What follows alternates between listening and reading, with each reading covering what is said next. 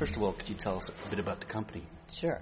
Quantum Theater is a company that I founded 23 years ago in Pittsburgh, wanting to experiment with what makes theater present and compelling. One of the ways that we experimented early on was we removed the theater. The theater seemed an obstacle to that presence, and so we make our work environmentally in all kinds of places, none of them theaters. Every work is in a different place. But that's only one aspect of our experimentation. The choices in terms of what the material is are quite eclectic. We make some operas, contemporary operas, plays from other places, some classic plays that would be done in a different way. Directors come from all over. Wouldn't you say, though, that putting a play into an unusual setting would be just as distracting as being in a theater? Gee, I mean, it is distracting, no doubt. It contributes enormously to the experience, as you would have, I think, felt tonight. Tonight, because we've just watched Fosse's Dream of Autumn. Right, and we set it, for those listening, in what was once a restaurant, although it bears no real, you can't sense that it was ever a restaurant. It's the basement of a lovely Art Deco 100-year-old apartment building that's very well maintained. But down here in the basement, in this multi-level space, it kind of feels like an excavation. There are columns. Like it's bombed out. Yeah, it does, doesn't it? Like death. Yeah.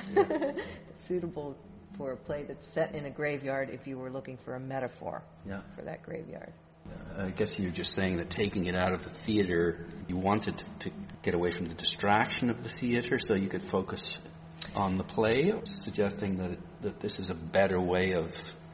I feel that life is a great setting for us to consider things in the way that the theater asks us to consider things, ideas. And so my theater makes plays in real places. Okay. And they inevitably contribute to the experience of the play. In some ways that we can control, in some ways that we can't. More and more, as you know, it's the 23rd year, I kind of push toward the things that I can't control. I like to work outdoors. I love what's going on through those windows. I love that the light changes. I love that it will be different night to night. I love all those things. I love that we hear and feel the lives above this space lived in this real apartment building. I love that people have memories of whatever this was in another iteration. Pittsburgh is full of layers, and they're present, and we are more ourselves, and we bring more to the experience of the theater. And so, again, you've chosen this locale because there are some very striking lines in Fosse's play about apartments, about people living in them, dying, and being replaced. We miraculously, when we got to those lines, we felt the incredible... Confirmed your choice then. Yeah, I mean, it's always different how we come to say this is the right place. You know, I think that we were looking to metaphorically represent a graveyard, and these columns and this, as you say, bombed out feel were the first attractions, the expanse, the fact that it could be, the director said, both incredibly intimate and incredibly vast at the same time. These are ideas of the play, right? That it is both so intimate and so vast. So those were the reasons we said yes. And then we found it wonderful to see houses out those windows or to create a configuration that matched the audience to the playing space that allowed the actor to look at the people in the seats, you know, and have them feel we are the houses. We are, you know, she's talking about us. Now, you've chosen a play that we've just watched, and a playwright who has been described as one of the world's most outstanding contemporary playwrights. Correct. And yet... You've never heard of him, and neither had I. I would say that, you know, I spend time wanting to know who these people are. Right. Me too. And we don't know this person. Yeah. So, well, it's the question is, why is that? It's fascinating. Well, the English-speaking world has come late to this party. The translator, Sarah Cameron Sunda, who is a Norwegian American who really feels she should champion Fosse and bring him. I think that I'm going to be honest and say that British translations of Fosse have not possibly served his advancement in the English-speaking world. It's much better, I feel, from my limited perspective, that an American has translated him into English. I mean, there's some great translators who happen to be British. There's a simplicity and a minimalism to his writing as I've experienced it. And I first saw this play in French that I just feel is served by an American translator, I will say. And I don't know. I don't know, man. I don't know why we don't. I know that there are some British productions that have not succeeded. Yeah, the critics haven't warmed to him. Loved him. But they have to Ibsen, obviously, and to Beckett and some of the other, if that's the mold you want to cast him in. Yeah. I mean, I don't know what to say except that there is an incredible minimalism to his writing on the page, punctuation. And I feel that this woman who is American is inside his psyche, and he knows her well, they know each other well, and she's the right person to be translating. And it was a great play. Thanks. There was a real intensity. It was so Ibsonian. You felt? Well, this whole family dynamic and the tension within it is... Right.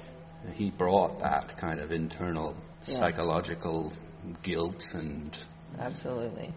So, yes, he's very much, I think, in his... And the later Ibsen plays that go to a level that I would call metaphoric and surreal, and Ibsen was very transcendent, of course, in the later plays, and so I will relate them especially to that. I feel that people will connect it more easily to Beckett than Ibsen myself, but that's cool that we did Ibsen just before this. We did John Gabriel Borgman, wanting to contrast Ibsen with this contemporary Norwegian writer. And yet with Beckett, there's more obvious humor. Some audiences, I think, will laugh more than yours did. In a kind of a sad way, though. Yeah, and there's all you can do is laugh, right? Sometimes. Yeah. Yeah. It's like Happy Days with the... Oh, my goodness, it's just buried in... Right. Yeah, what else can you do? That's it, right. So I want to get into the play a little bit. There's a number of themes that were really quite striking. Perhaps we could just very quickly give the audience an idea of what the play is all about. It's about a man's death, we believe. We believe that the whole play is like an extended moment, which is his death. Death comes to him like a woman from his past, we seem to come to believe. But time is moving very strangely, and we're in the past and the future, and we're trying to hold on, and time is flying by. All these things are happening simultaneously. And he shows up in a graveyard. Yes, but he's in a graveyard and for the burial of his grandmother. Yes, but his own burial, too, so you don't know. So why is he there? Yeah. His parents show up there for the burial of grandmother also. His ex-wife shows up. Yeah, so all these people eventually... Flash before his eyes. Yes, right. And his relation to them all and the conflicts that exist, it's like an accounting, perhaps, in his mind. And the fact that life has just gone by like that. Mm-hmm. Mm-hmm. And then there's this other thing going on in the play, of course, that I would point out since I play this role. I play the role of the woman, and the woman is, in our estimation, death, and is there to take him, and yet she has got all kinds of human characteristics. She doesn't end up with him, so the stakes are very high for her because she needs something. She wants something that she doesn't get, and she doesn't know whether she will get it, and she seems conflicted about it as we move through the play. So that's a very strange element of the play, isn't it? Definitely. It's one of the key sort of conundrums is she's an old lover, and yet you're not sure if they've actually spent a lot of their lives together. Right. and you're also not sure why she's in the graveyard. Right.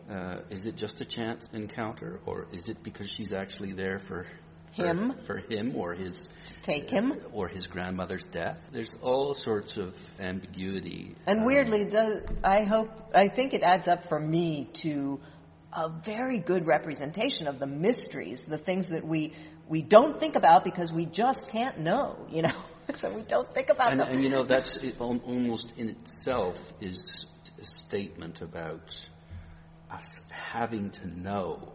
Well, actually, maybe that's what the problem in England is that the audiences may get frustrated because they don't possibly know. Right. And what he's instead putting his finger on is this state that is there. It's there in a layer beneath our daily lives, the state where we can't know and yet we're scared of it. Oh, yeah. For one thing.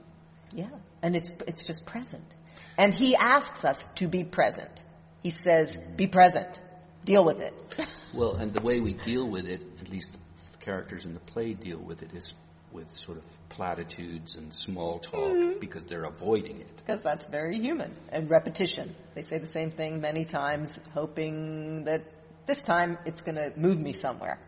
And here we are, not in the face of death, but maybe in the face of death, to commemorate someone's life.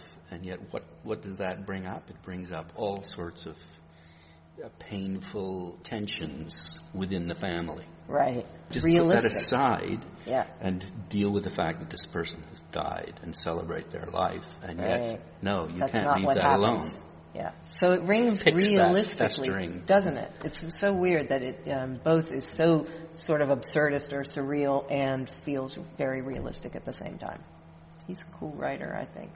I think it's a voice I've never heard in the theater, and I live to find new voices, new ways that the theater might put its finger on something. Fosse is doing that for me. You're saying that he brings in this sense of unreality and reality at the same time that's different? Well, I mean, he filled me with feelings, and as I said, I saw it in French the first time. I experienced it with an audience full of French people, and I was filled with feelings, and that began my journey with the play that's brought us here where I'm completely inside the thing, and it was not clear how it worked or why it worked. These are the things that were intriguing to me about it. I wanted to understand, and you don't understand it really intellectually, you understand it sort of emotionally, and it still fills me with feelings before I come out to perform. I mean, I'm full of elation and dread at the same time.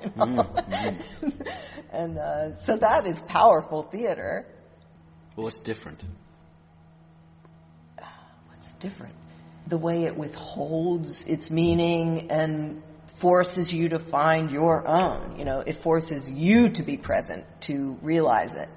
I suppose it shows you that a lot of people do avoid talk of important things. Yes. Very much so, because you get the repetition, you get the trite platitudes. And now the performance of it for an audience will also illuminate what's different about it. I expected people to be bored. You guys are so silent. It's an hour and 40 minutes with no intermission, and you're not moving in your chairs. You are absolutely, clearly with it, trying to make sense of it or follow it or grasp it or make its meaning for you. And so it's surprising me in performance what it feels like in this room as we do it. I've done a lot of theater. It's different, I'm telling you. Well, thanks so much for taking the time to tell us how different Thank you, Nigel. It is, and best of luck with this run and for the future of quantum theater. Thank you. I think you're doing some really interesting things. I appreciate that. I hope you'll come again.